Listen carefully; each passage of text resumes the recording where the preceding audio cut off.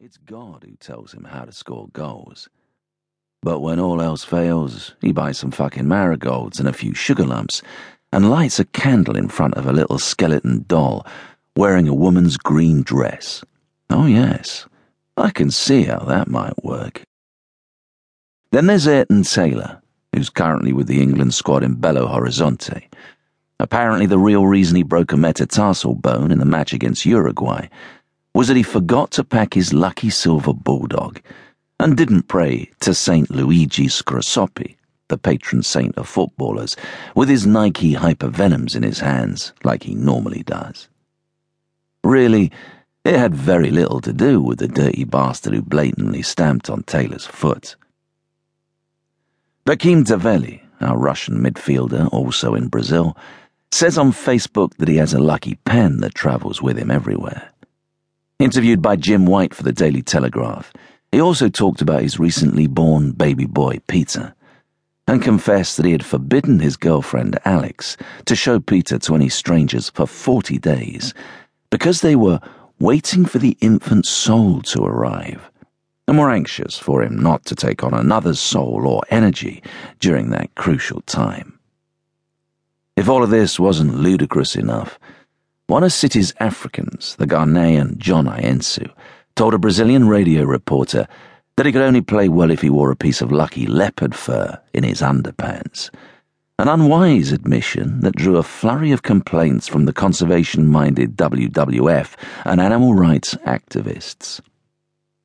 In the same interview, Ayensu announced his intention to leave City in the summer, which was unwelcome news to me back home in London, as was what happened to our German striker Christoph Bunchen, who was Instagrammed in a gay sauna and bar in the Brazilian city of Fortaleza.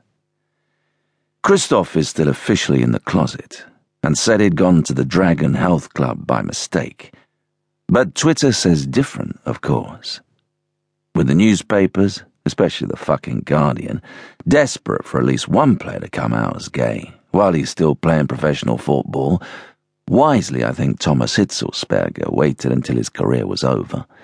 The pressure on poor Christoph already looks unbearable.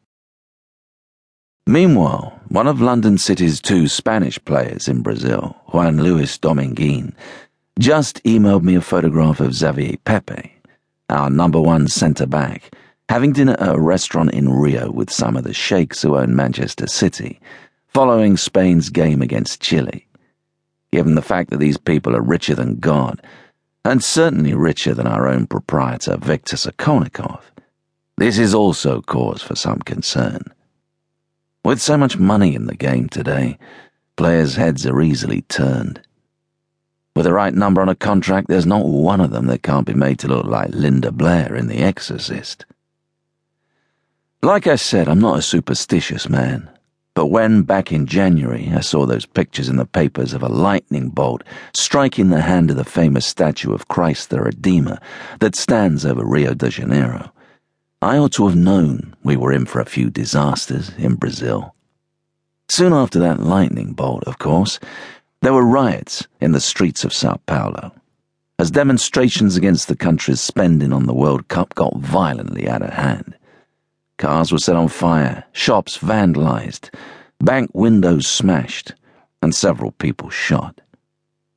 I can't say I blame the Brazilians. Spending $14 billion hosting the World Cup, as estimated by Bloomberg, when there's no basic sanitation in Rio de Janeiro, is just unbelievable. But like my predecessor, João Zarco, I was never a fan of the World Cup. And not just because of the bribery and corruption, and the secret politics and Sepp Bloody Blatter, not to mention the hand of God in '86.